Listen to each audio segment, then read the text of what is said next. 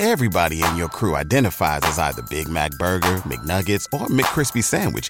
But you're the Filet-O-Fish Sandwich all day. That crispy fish, that savory tartar sauce, that melty cheese, that pillowy bun. Yeah, you get it.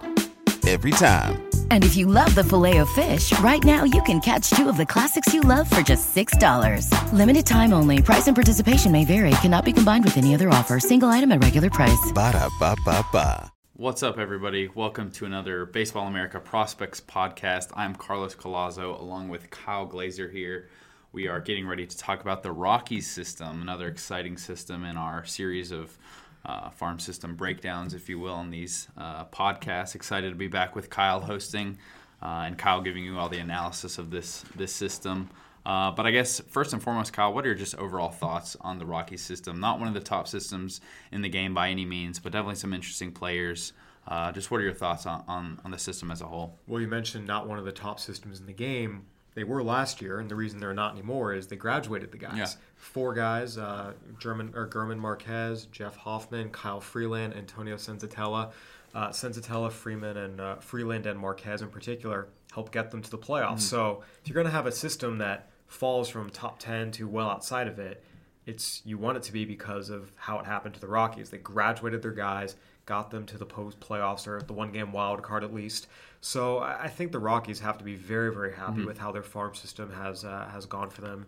Even before that, you had guys like David Dahl. We saw Raimel Tapia graduate, Trevor Story a few years ago, or it was only really 2016. There's a lot of guys that have come through this system and become successful big leaguers. And even though the system, just because of those graduations, is not as deep as it used to be, there's still a group of guys here you say, these are guys who project as quality big leaguers who other organizations like and target. And I don't think by any means, you look at like the Cubs, for example, who graduate a lot of guys and trade away a lot of guys, and now they're number 30. Mm-hmm. The Mets, who had Conforto and Syndergaard and Michael Fulmer, who they traded, all these guys, and now they're number 28-ish or whatever. Other teams have graduated a lot of talent and fallen a lot farther than the Rockies have. So I think all things considered, the Rockies are in a pretty good place. Very solid spot for the amount of guys. I think they graduated 4 starting pitchers, which is really impressive. And then you look at them as a whole, looks like a strong group from an infielder standpoint, maybe not so much from the outfielder standpoint, but when you talk about that strength in the infield, the obvious guy to talk about is Brendan Rodgers. The number 1 prospect, he's got above average tools across the board, really except for his speed. What is it about Brendan Rodgers that makes him the number 1 prospect in this system, and was it an easy decision to go with him? Because from an outside perspective looking in, I would say that seems to make the most sense. Yeah, so Tracy Ringlesby put together the Rockies top 10, and Brendan Rodgers is one of the best prospects in baseball, top 20 prospect. And what makes him so special, they talk about the greats make it look easy. Brendan Rodgers makes hitting look insanely easy. Doesn't matter what you throw him, 100-mile-an-hour fastball, knee buckling, curveball in the outer half, slider, bust him inside, and he just makes it look easy. Barrel to the ball, quick hands, stays balanced, very rhythmic, good timing, gets great feel for the barrel. This was a guy that even when I went out and saw him a couple games last year in the California League, he hit 400 in the first half, and then got promoted up to Double-A, had to come back at the end of the year to make up some lost time for injury and fell below the 400 mark. But the only other guy who's hit 400 in the Cal League with as many at-bats as he had was Jose Altuve. It's pretty good company. Pretty good company. I mean, this is a guy who is a truly elite hitter, one of the best in the minor leagues. He struggled a little bit when he went to Double-A. For those who are listening, Brendan Rodgers at 387, 407, 671 in Lancaster this year in 51 games. Then a 260, 323, 413 line in Double-A when he moved up to Hartford. And that's where he's going to have to make some adjustments. He's still very young. He was only a 2015 draft pick. He's 20 years old. I think with him, there's a wide-ranging projection of, to use scouting parlance, plus hitter, above average, maybe even plus power as he continues to get stronger. He didn't walk a lot, and that raised a lot of concern for people. 12 walks. But part of the consideration with that was when I asked people, okay, why was that? It was because he's such a good hitter that he didn't miss his pitch. And very often at high A, you're going to get a pitch, that pitch number 3, pitch number 4. You're going to get a fastball that gets too much to the plate. Yeah. He'll just barrel it and crush it. So a lot of evaluators weren't as worried with that as maybe they are he for had some other players. On-base percentage over 400 with, I believe it was 6 walks, and like you just said, in high A, 387 average. I mean, he was hitting everything. So it's not like he struggled to get on base because of that. But it will be interesting to see how he kind of develops and adjust to the pitching as he moves up the ladder. I guess he got a little taste of that in Double-A, which brings me to my next question. Are there any concerns with the step back that he took in Double-A, or is it too small of a sample, too early to really get a good I guess, to figure out what he's going to do at that level? No one was really concerned about him in terms of what he's going to develop into as a hitter. I think in the field is where the questions are. You mentioned that below average speed. A lot of evaluators feel like his foot speed just isn't quite sufficient enough to play shortstop. I heard that more from the guys that saw him in Hartford than in Lancaster. The guys who saw him in Lancaster saw a guy they talked about could play shortstop in the mold of a Trevor Story or a Corey Seager, who isn't the quickest foot speed twitchy guy, but he positions himself well. He's got a plus arm, really advanced instincts, makes plays to his left and his right. So you say, yeah, this guy can do it. However, that was only the guys in Lancaster. Once it got to Hartford, the ball was getting on him a little quicker. There was a sense from a lot of evaluators who saw him there that he was not a future shortstop. I got to talk to some individuals within the Rockies organization, and even one or two of them kind of told me, I don't want to attribute their names or anything, but they told me they envision Brendan Rodgers as their second baseman of the future. That is how they see him. He'll continue playing shortstop. He can play it. But he's probably going to move to second, which he'll have more than enough bat for. Yeah, for sure. And I guess with a guy like him, it's kind of weird to see a guy with a plus arm playing second base. But I guess that's just another advantage you have when Brendan Rodgers is playing second, and you got a guy like Nolan Arenado who's your third baseman. So and Trevor Story, some of it is going to be if Trevor Story, really we saw have a huge rookie year. Last year at one point was striking out 40% of the time. Got better in the second half. Some of it's going to be what Trevor Story does, because if he goes back to punching out 40% of the time, then there might be an adjustment there. But I think for now, if you're a Rockies fan, expect to see Brendan Rodgers manning second base and being a really, really good player independent of position because of what he can do for you with the bat. For sure. Then after Rodgers, for me, I know we like to talk about tiers and where the tiers of prospects are in these systems, and I know you do too as well when we've talked previously.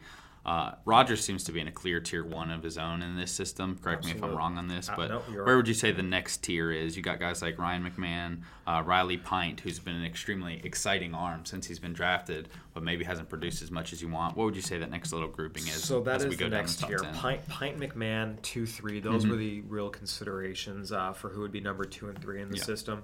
I actually want to start with Pint. I mean, this is a guy. He does seem to be like the guy that's just fun to talk about if he is. A little annoying at times just because you see the stuff. But so, first of all, the evaluators who saw him, I was actually a little bit surprised how many evaluators said they still believe in him. Because let's just get out there. 2-11, 5.42 ERA, 79 strikeouts, and 59 walks in 93 innings. 26 wild pitches. 26. 8 hit batters. So 59 walks, 8 hit batters, 26 wild pitches, struck out well under a batter an inning for a guy with premium stuff. All the red flags are there, stuff that doesn't translate. It didn't really, they tried to give him extra off days. They tried to pull him back a little bit, and none of it really seemed to work. That all being said, the evaluators who saw him in Asheville still said, I still saw enough that you have to really, really project. He's super, super, super raw. Even by the standards of a high school pitcher, he's very raw.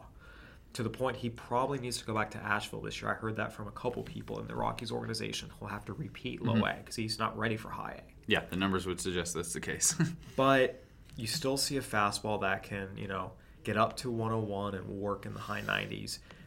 They saw a slider that they could project could eventually become above average. A curveball they saw was usable. A changeup that might have a chance. So you still saw 4 pitches. And the other thing that came out was the delivery was repeatable, which was strange. It wasn't an issue of all these walks and wild pitches and hit batters. His delivery wasn't all over the place. It's not like he's lacking the athleticism. Yeah. It seemed to be more mental, and there was a sense, evaluators generally believe you can fix the mental more than the physical.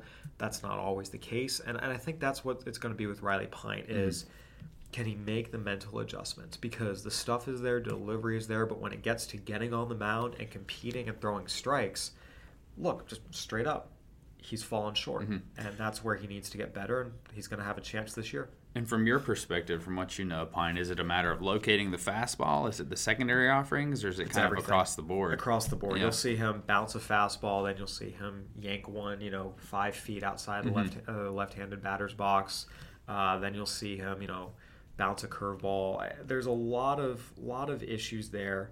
The command on the breaking ball has been raised in particular, but it's not like he throws the fastball that much for consistent strikes either. Cool. And then we go back up from number 3 to number 2 with Riley McMahon. He's a guy who moved from, Ryan McMahon, excuse me. He moved from third base to first base this year and is one of the top first base prospects in baseball really at this point, even though the position might not be that strong overall. But what do you see in Ryan McMahon? Well, this was a big bounce back year for him. I think it was interesting talking to a couple of evaluators. They felt like last year one of the issues with him was he was kind of late on the fastball and not on the off-speed stuff. He was kind of getting caught in between a lot. And they said they saw a big approach adjustment this year where he said, screw it, I'm just going to hit the fastball. And he was on it. He was a big, strong guy, good body. It's a pretty swing. Just sit fastball and crush it. And I think once he simplified his approach, you saw the strikeouts go down. You saw the amount of contact go up. You saw the amount of hard contact go up. So even though he did benefit from hitting in Albuquerque, you saw massive improvements, what he did at Hartford year over year. In terms of positionally, they've tried him at second base. Not a lot of evaluators think he'll fit there. If he goes to first base... Sounds too big to play that position. Right. If he goes to first base, he's not going to be your, 35 home run first baseman. But there was a sense that with his ability to hit fastball, that sit on the fastball and hit it, and, curveballs don't break as much in Coors Field, that he'll be able to put up some big numbers there and ultimately parlay that into an everyday job with the Rockies as their first baseman moving forward, perhaps as soon as this year. Yep, and he hit well this year in AA and AAA, so it wasn't just a case of the PCL helping him out there. He had 6 home runs in AA and then 14 in AAA. Got a little cup of coffee in the big leagues where he struggled, but it was only 17 games for him, so exciting guy to watch moving forward. I think the important thing in the big leagues, 5 walks to 5 strikeouts. Because that was always the thing with him was, a lot of strikeouts early, in part, again, because we talked about he just wasn't able to kind of figure out what he wanted to hit. He was caught between a lot. Once he decided fastball, it's been fine. Yeah, really, if you look at his strikeout numbers from the last few years, in 2014 he struck out 143 times. Next year, 153, 161. And then you look at 2017 between AA and AAA with 119 games, that's down to 92. So you see the adjustment there against higher levels of competition in the minor leagues. That's good to see. Absolutely. I will say most evaluators think he really is limited to first base only. Third base, the words of one scout were no way. Just not. An issue's been with the reflexes a little bit. Second base, the actions don't quite work. He's a bigger guy, but we saw him in the Futures game make that catch over the railing. He's an athletic kid, and ultimately with his size and athleticism, as he gets more reps at first base, there is an expectation he can become solid average to above there. Okay, very cool. And then kind of moving through the top 10, which is already published on the website. If you want to go see that for full scouting reports, subscribe to BA. But 4 through 10, we've got Colton Welker down to Tyler Nevin. Who really excites you in this group? You got a couple corner infielders, a couple middle infielders, and then a trio of right-handed pitchers after Riley Pint. Yeah, so I think Welker is the clear number 4. There wasn't much debate there. That Lambert, Castellani, Almonte right-handed pitcher group, that was kind of different evaluators felt differently. They all the same tier. You kind of intermingle them. Yeah. Lambert's the guy who I think is most exciting. This is a guy who went and pitched in Lancaster and was amazing. This is a kid who's 20 years old. He's 94, but he's got room to keep growing. You saw a curveball that a lot of evaluators put, scouting parlance at 60 grades on, and on his best 70s. Wow. A changeup that was advanced for a high schooler, got a lot of future 55 to 60s on it. So if he can just grow a little bit more, he's still a more slender guy. There's room for an extra 20 pounds on there. if all of a sudden that fastball goes from 90-94 to 92-96, 93-95, touch of 7, all of a sudden you've got 3+ pitches, command, 2 breaking balls. I think for him, even if it doesn't come, there's still enough there you can say, I think we can stick this guy at the back of a rotation. He's really good, and he's ice in his veins. He's got all the intangibles you want to see. Someone told me, pick winners with a good arm. That's Peter Lambert. For sure. You see his line, if you're curious, he went 9-8 this year in Lancaster with a 4.17 ERA. Which, just for context, 131 strikeouts, 30 walks. And just for context, a 4.17 ERA pitching half your home games in Lancaster, that's basically like a sub-3. Yeah. I mean, it's maybe a 3.0. Everything you wanted to see, and he held up too. Very durable, pitched over 130 innings, I believe, and then pitched more in the postseason as well. Yeah, for sure. Take us through the next 2 pitchers on this list. I'm trying to pull up your so league average ERA. Yency Almonte is the guy that a lot of people feel like has the best stuff of this trio. He's the guy that can get up to 97, 98. He's got a slider that's been really, really good at times, a changeup that has shown well at others. The thing is, he really has all the reliever traits in terms of just his body, his arm action, his delivery. He got lit up a little bit in the Arizona Fall League. Best raw power of the trio, but in terms of pitchability, there's not a sense that maybe he has the command as well as the diversity in his arsenal to roll over a lineup multiple times. But, I think you could argue that of maybe the Lambert, Castellani, Almonte group, Almonte might be the safest. He's the most advanced. He's AAA.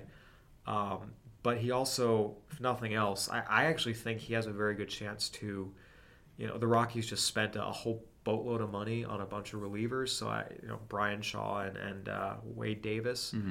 But if you were to tell me Yency Almonte is pitching some 6th innings for them and maybe a few years down the road gets a shot to close, I wouldn't be shocked.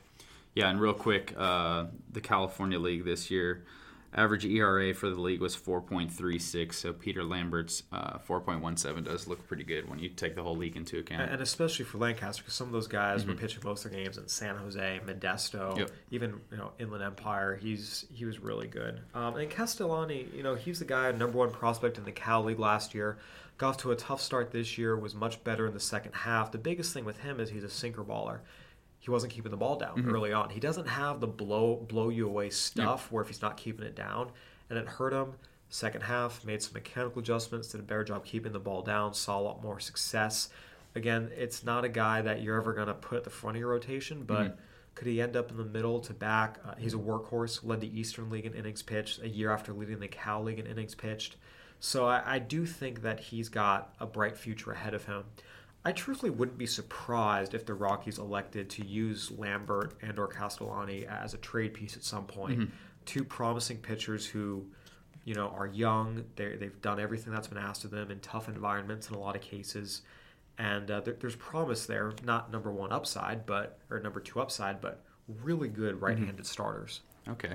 Really interesting group right there. And then you get into the Garrett Hampson, Ryan Vilade, Tyler Nevin group. You want to touch on those guys before we dive deeper into the system? So this is where it kind of falls off a little bit, where the Rockies don't have the depth they've had. Garrett Hampson, for the record, I think is a fantastic little guy. It's interesting. Short college shortstop gets the scrapper label thrown on him. That actually does him a disservice. This is a guy who's a 70 grade runner. He's a really good athlete. He's smaller, so people are going to say, "Oh, small, middle infielder." They're going to start throwing things like David Eckstein on a guy. That's not who Garrett Hampson is. Garrett Hampson is, incredibly fast, ridiculous reflexes, really good body control. He's actually an excellent athlete who, just because he's smaller, people seem to just throw the scrapper label on him, but that's not the right label for him. He's a second baseman long term in terms of he can play shortstop with the glove. He doesn't quite have the arm for it, particularly if he has to go deep into the hole. But the guy who makes a lot of contact, has a little more pop than you think. It's not like he gets a mistake pitch and lines it for a single hole, driving into the gap. Again, really, really good second baseman. Hands, arm, instincts, reflexes. Again, the athleticism to play the middle infield, he has it in spades. Most people think he'll be a future utility guy. Would not shock me if he ends up outdoing that projection. But really good big leaguer, but still at the end of the day, probably a utility guy. Yep. Then you get into Ryan Vilade, who is number 9 on this list, drafted in the second round out of Oklahoma High School, and really hit well in his debut. He was drafted as an offensive player and hit 308, 438, 496 in his first taste of professional ball in the rookie league. Not sure if he's going to stick at shortstop long term, but for now, that's where he's at. What do you think on Vilade? That's the consensus. Gonna hit, gonna have to move to third base, and that's okay for them. Mm-hmm. He's a few years off because he's son of a coach. So there's a lot of those baseball instincts in there. You take instincts, talent, youth, all the things you want to see. His father James was an assistant coach at Oklahoma State. And speaking of bloodlines, you mentioned getting to Tyler Nevin, Phil Nevin's son. It's interesting. His dad, I remember watching him growing up in San Diego. His dad, his favorite thing to do was home runs right center field. He loved that opposite way power, and it kind of hurt him once he moved into Petco Park, and all of a sudden that gap was 411 feet out before they moved it back in. And that's what Tyler Nevin does. A lot of power in that opposite way, and a lot of scouts like that. Overall, though, there isn't a ton of love for him. Most see him as kind of a corner platoon bat. Not a lot of faith that he'll stick at third base from evaluators. So kind of a first base only type of guy. Has some bat control, works that opposite field gap, which are always good things to see. But again, there was a sense that he's not, he's not a great prospect. If you look at his splits, he has the same number of homers, 4 and 4 against lefties and righties, but had significantly more plate appearances against the righties, and the slugging drops off significantly against the right-handed pitchers. So it looks like he's going to be on the weak side of the platoon. Right. I mean, to quote a scout, there's power there. Eventually, he'll hit left-handed pitching. Likes to go the other way. I wasn't in love with the guy. Doesn't have the feet, athleticism, or agility to play third. Which, but again.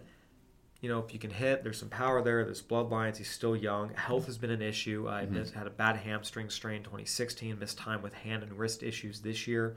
But when he came in the second half and got in the groove of playing every day, he performed. And, there's definitely a bat there. And bats carry guys to the big leagues more often than not.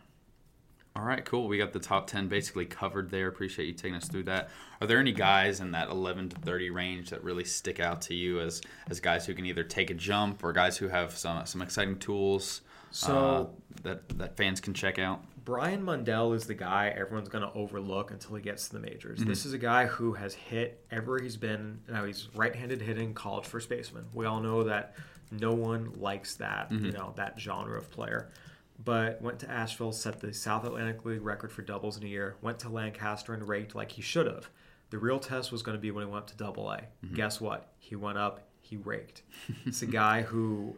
He actually hit better almost across the board. There's a little drop in the power, but slightly higher average, and then the on-base percentage was pushing 400 in Double-A.